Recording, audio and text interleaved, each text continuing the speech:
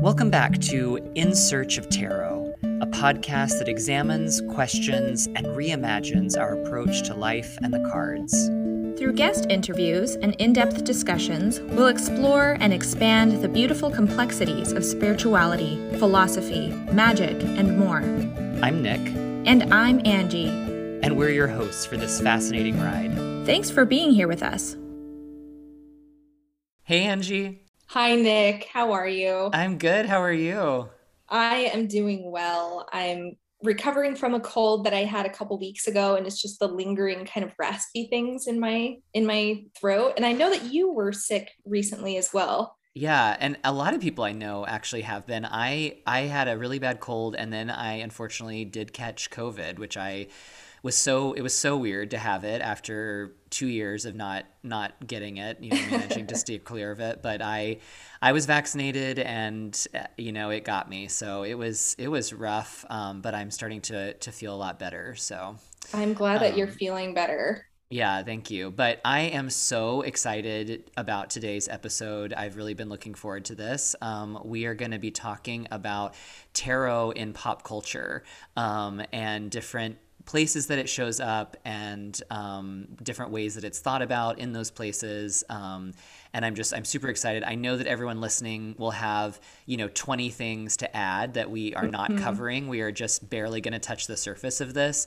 So, please do write into us at isotpod@gmail.com, and tell us your favorite pop culture references for tarot. But why don't you start us off, Angie? What's your first reference you want to talk about? Okay, so the first thing that popped into my mind when you were asking me about this was Carmen, which is an opera by Bizet. It's a French opera. And it popped into my mind. It was like a thing that I grew up hearing all the time. My dad's really into opera, and so that was like a constant in my house. In fact, I think that this or another one may have been like the first opera I ever saw live, but this is an opera for those who are not familiar, which I feel like everyone's kind of familiar. Even if you've never seen the opera, everyone knows the habanera song or the toreador, toreador, that song. So I feel like everyone's a little bit more familiar, but for those who don't know, it's about a Spanish woman who is of Romani descent, and she falls in love. So the narrative I remember being like a sexy, alluring woman, a seductress who turns an otherwise upstanding fellow into a scoundrel. That's kind of like the storyline. So I'll just put an asterisk here. There is, the kind of the way that people look and view Romani people, the treatment of Romani people. We also have this very spicy Latina trope, which is, it's all of that exists in this opera. And so I'll put the asterisk here of the big ick is that in this opera. But the thing or how it relates to tarot is in the third act of the opera. We have a love triangle going on between Carmen. The main character is Don Jose. And then the man who she eventually falls in love with, which he's the famous bullfighter, and his name is Escamillo. So we have Carmen and Don Jose. They kind of have a falling out in the latter part of the opera. And then in the third act, we have three women. There's Frasquita, Mercedes, and Carmen. And they all start pulling cards. They're sitting around a table. And so if you want to see it, it's on YouTube. You can just search for the card trio scene in the third act of Carmen, and they're pulling cards. So the first one, Frasquita starts pulling cards, and the normal stuff that comes up, what's happening in my love life comes up, and what's going to happen with my money. That's not too uncommon from when we read with our own clients, but that's kind of the main questions that come up. So the two women go first, and they're like, oh, I see a young man. He's coming into my life. He loves me so much. The other pulls cards, and she's like, ooh, he's an older gentleman, and he's loaded. I'm going to get tons of money, anyway.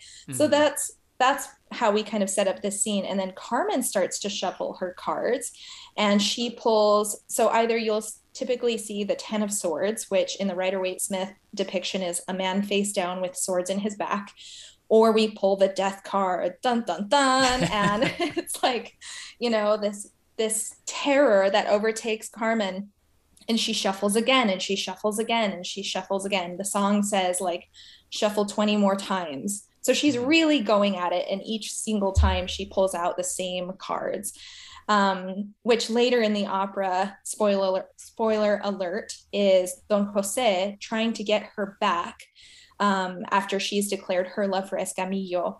She starts to go, away from Don Jose, and he runs after her and actually kills her. So it's this kind of like, full circle moment where she's seeing like her demise unfolding and his demise unfolding.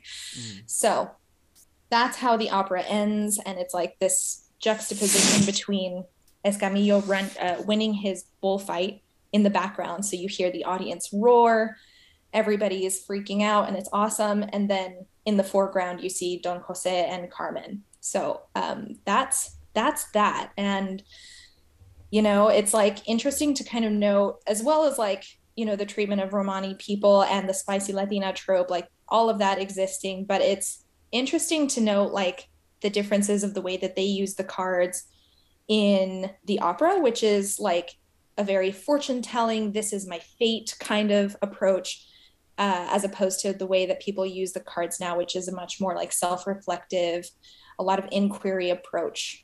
Right. Yeah. And it makes me wonder if Bizet, if Bizet was interested in tarot at all, or... Yeah, I couldn't find a lot. The opera came out, it first showed in 1875, so I actually couldn't find a whole lot, but there is a story, and I couldn't find anything to corroborate this, but there was a mezzo-soprano in that year who actually pulled cards on set, and it's supposedly foretold of a death, and she ran off stage and fainted backstage, and then in the morning found out that Bizet had died. So, oh my gosh. Yeah, so that is a story that exists, but like I said, I couldn't find a whole lot to confirm whether that was actually true or not. Yeah. Wow. Very, very interesting. Yeah, that makes me want to like dig around in that story. Yeah, me too. Awesome. Okay, well, my next one for us is, I bet a lot of people out there saw this, the Dior Spring Summer 2021 collection. This is not the first time that Dior has referenced tarot in their work. Actually, I can't remember which year it was, but there was a few years back, there was a Mother Piece, a nod to the Mother Piece tarot, where they actually used those images, and that deck is a little problematic and a little controversial, and that collection was pretty controversial as well because of that. But this 2021 collection was stunning, and it included a 15-minute film as like a promotional material. So I'm just going to this is all pulled from an article in the New York Times style magazine from Australia, describing the film, a 15-minute film that opened with a young woman in classic Dior, quote, bar jacket being given a tarot reading. As her first card is turned over, which is the High Priestess, she is handed a key and enters the dreamlike world of the tarot. Wandering around the chateau, she embodies two different versions of herself as she meets characters from the major arcana, including the Fool, the Hanged Man, the Devil, and the Star, before merging into one person, perhaps her true self. I thought it was kind of cool to that they entered the tarot, quote unquote, through a card that wasn't the Fool, through the High Priestess, just because we do tend to, or a lot of people, kind of frame the tarot as the Fool's journey and kind of make the Fool kind of the protagonist. So I thought it was kind of cool that they entered through a different way. Of course, it is interesting to note, again, like you were saying, that, there we go again with like the Hanged One, the Devil, these sort of tried and true, every time I watch like a movie or a TV show that starts to pull out a deck of cards, I'm like, okay, here we go. Like, right. Who's going to show up? It makes sense, right? Like those are the ones that we know. Those are the ones that are familiar. It wouldn't be as familiar to be like, oh yes, the Six of Wands, Right. Nobody knows that one, or I shouldn't say nobody, but people who don't know tarot don't know that. Yeah. So, yeah. But what I did not know in researching this is that Christian Dior himself was apparently actually quite superstitious and quite interested in esoteric knowledge. There's a lot of detail on this if you go to the Dior website and sort of the history of Dior. But on the story of Dior, the house states that he had, quote, inherited his grandmother's strong taste for the art of divination, fortune tellers, signs of destiny, and premonitions. And he apparently sewed sprigs of lily of the valley, which was his lucky flower and a French symbol of good luck and happiness, into the hems of his garments for fashion shows in an effort to will his creations into success. And in his memoir, he wrote, quote, chance always comes to the aid of those who really want something, end quote. And also kept close friendships with tarot card readers throughout his life and had his cards read before each of his catwalk shows. That I did not know. And you and I are both kind of into fashion. Like we talked about that on Marco Polo a little bit, but neither of us knew that. And I'm really surprised. Yeah, yeah. And honestly, like I feel like that's kind of ballsy, because like what if you got like what if you pulled the death card before your catwalk show? Right? Or like I mean, which, there's ways to interpret that as being actually a great thing, but there, that I don't know. I how do you feel about that? Like side note, do you whenever like are you someone that would turn to the cards in moments where getting sort of a heavy message might like actually be the worst thing possible? That's a really good question. I think that for me, I stay away from the cards when I'm feeling really chaotic and I'm not trusting my own judgment. Like I wouldn't be able to kind of like be clear with myself. And so I tend to not. But what about you? Yeah, I think I'm the same. I mean, I think what it comes down to is I agree. It's like my own state of mind. And so like if I'm in a place where I feel like I can't really trust myself to interpret what really, incorrectly, then I'm probably not going to turn to the cards. But I also know a lot of people out there that I've spoken to who kind of feel the opposite, that really do feel as if the cards are not as directly connected to your own state of mind, but are really kind of working more outside of you. And so I also know that there are people that would probably say, yes, the cards are always, they're speaking a different language, I guess, in a way, or, there's always something that they could offer you and it doesn't matter so much what state of mind you're in. But, it also might be that that's a time where maybe I would ask someone else to read on my behalf versus me reading for myself. But anyway, it's just interesting that he felt like he wanted to do that, and I wish I could have been a fly on the wall for some of those, readings. But, I know. Yeah. If only. Yeah. And he also apparently he had a favorite psychic. I'm probably going to butcher her name. It's Madame de la Haye, to try to glean information about his sister Catherine during World War II. Wow. A member of the French resistance, Catherine had been deported to Ravensbrück concentration camp, and this psychic correctly predicted that she would survive. Wow. Yeah. And there were rituals that were combined with an interest in astrology. Dior, P.S., was an Aquarius, and an awe of the magic of numbers. For Dior, the important numbers were 13 and 8, and thus 13 models were cast in his shows. And his fashion label was officially founded on October 8th, 1946. I love this. I know. Think that is fascinating when people really translate that into the work. I find myself doing that a lot, but I also am, I'm not Christian Dior.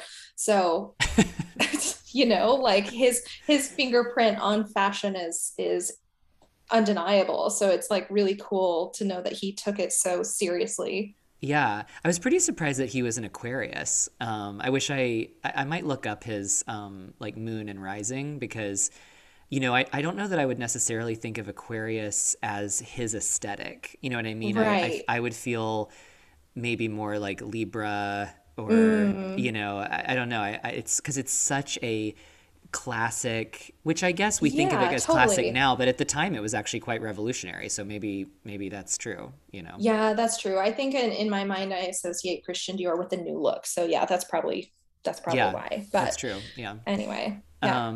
Okay, well, what do you have next for us?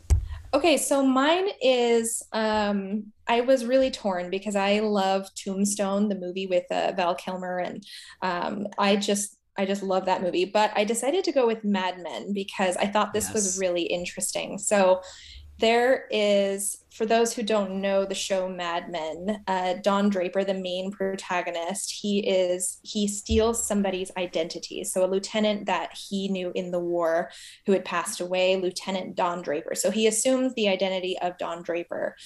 And in the show, the widow of Don Draper eventually finds him. You know, in her attempt to find her husband, she finds Dick Whitman, who is the man who takes Don Draper's identity. So they form a relationship through the show, but she reads the cards for him in the second season.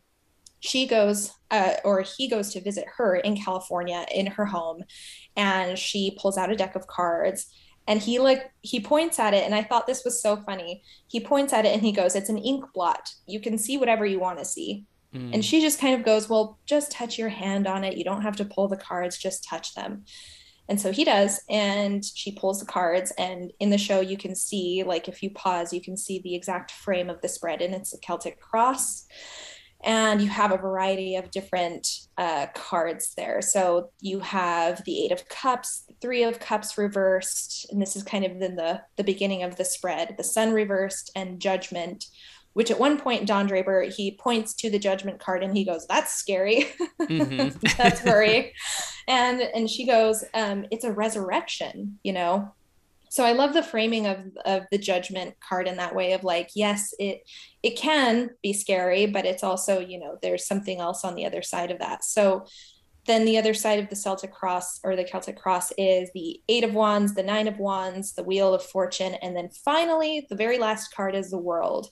And she correctly like interprets it because she says, "Well, this is you, you know, this is you being reminded that you are connected to everything. You're connected Mm-hmm. to everything." So she kind of ends with this sentiment at the very end saying, you know, the only thing that's keeping you from being happy is believing that you're alone, which is a nice full circle moment because in the very end of the show, Don Draper has this kind of pivotal moment. He finds himself at a California retreat meditating in a circle, and that's where the show ends. Yeah. So he's kind of having this like world moment where he remembers how he's connected to everything.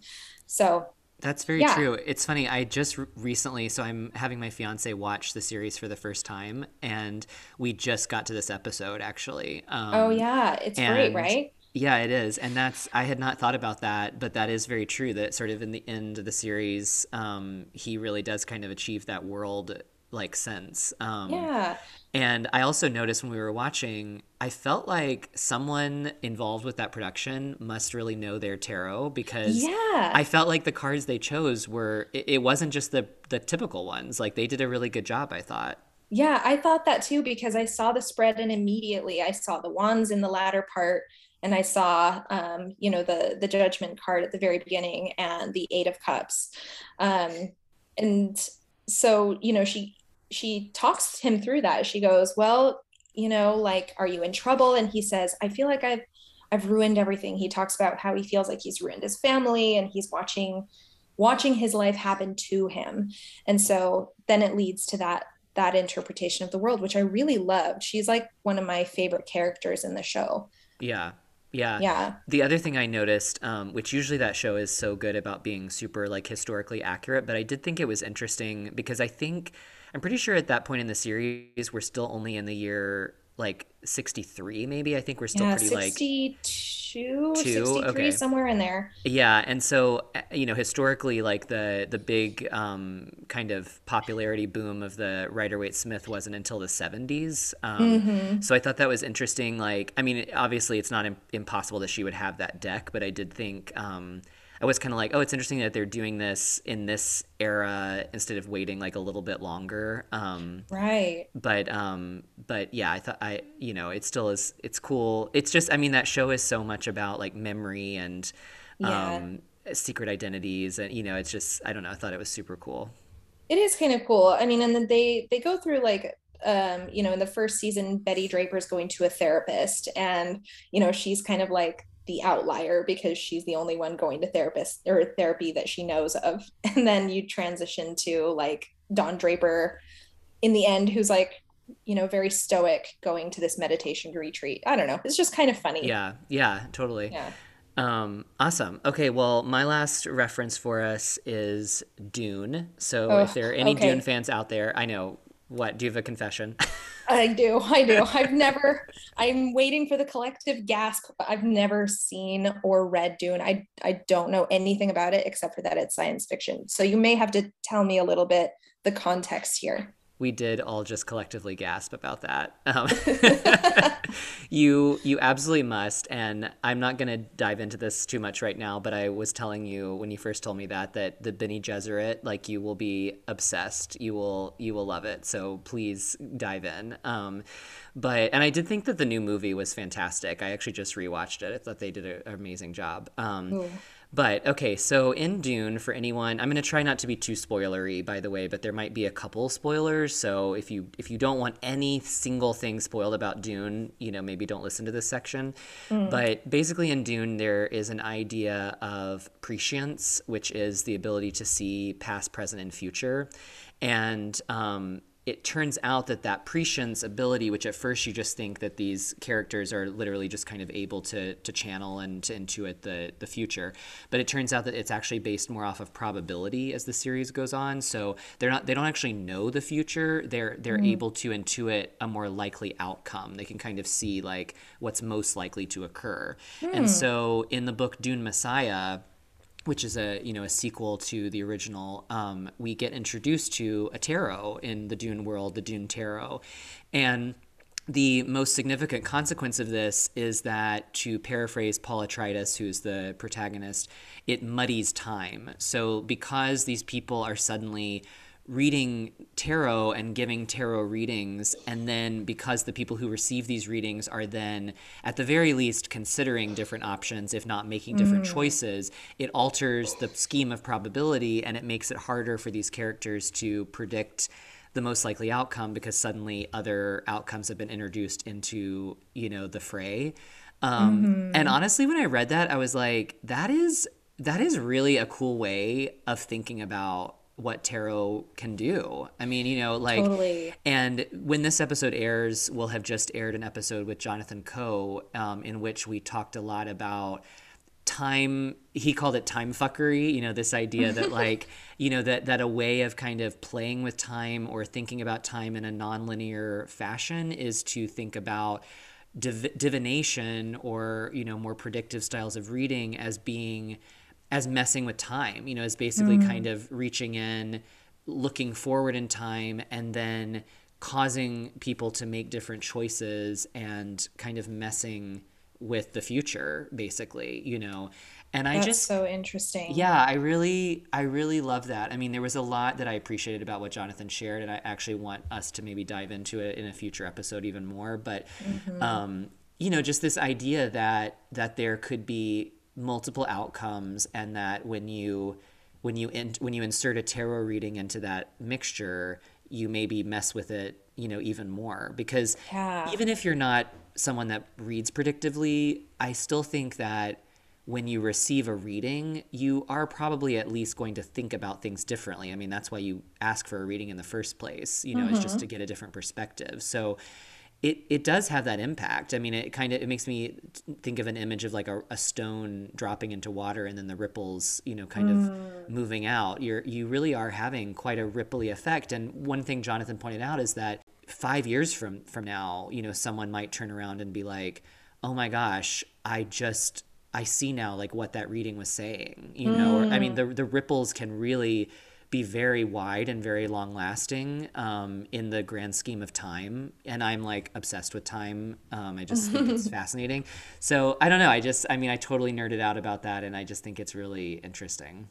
I feel like this concept of thinking of the tarot as this future casting thing in this particular way is like really ripe for exploration, like in a lot of different ways, I agree. Yeah, and Jonathan really helped me open my mind to some of that I think our community does tend to, at least I will say, kind of a lot of white Western readers sort of look down on divination in a way and kind of put it down or sort of try to distance themselves from it. And I mean, I speak for myself, like I've definitely done that in the past, but these conversations like with Jonathan and the one we're having now are just kind of making me kind of be like, why is that? Where did I learn that this was so wrong? Why do I think it's so wrong? And I mean, I think it's very complicated. It's not that I'm saying that I think we should all be using the cards in this particular way, but I do think it's interesting to just examine it and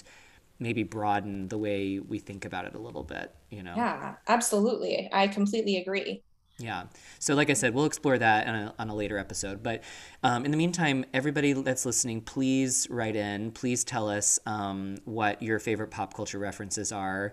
I'm sure there are many that I don't know about, particularly if there are anyone that anyone knows about that are, maybe a little less cliche or that you think really show the tarot in like in a new light or, in a light that you enjoy. So it's isotpod@gmail.com. And thanks, Angie. This was so much fun. I loved this. Yeah. Thanks again, Nick. I'll talk to you later. Thank you for listening to In Search of Tarot. You can follow Angie on Instagram at birdgirl_.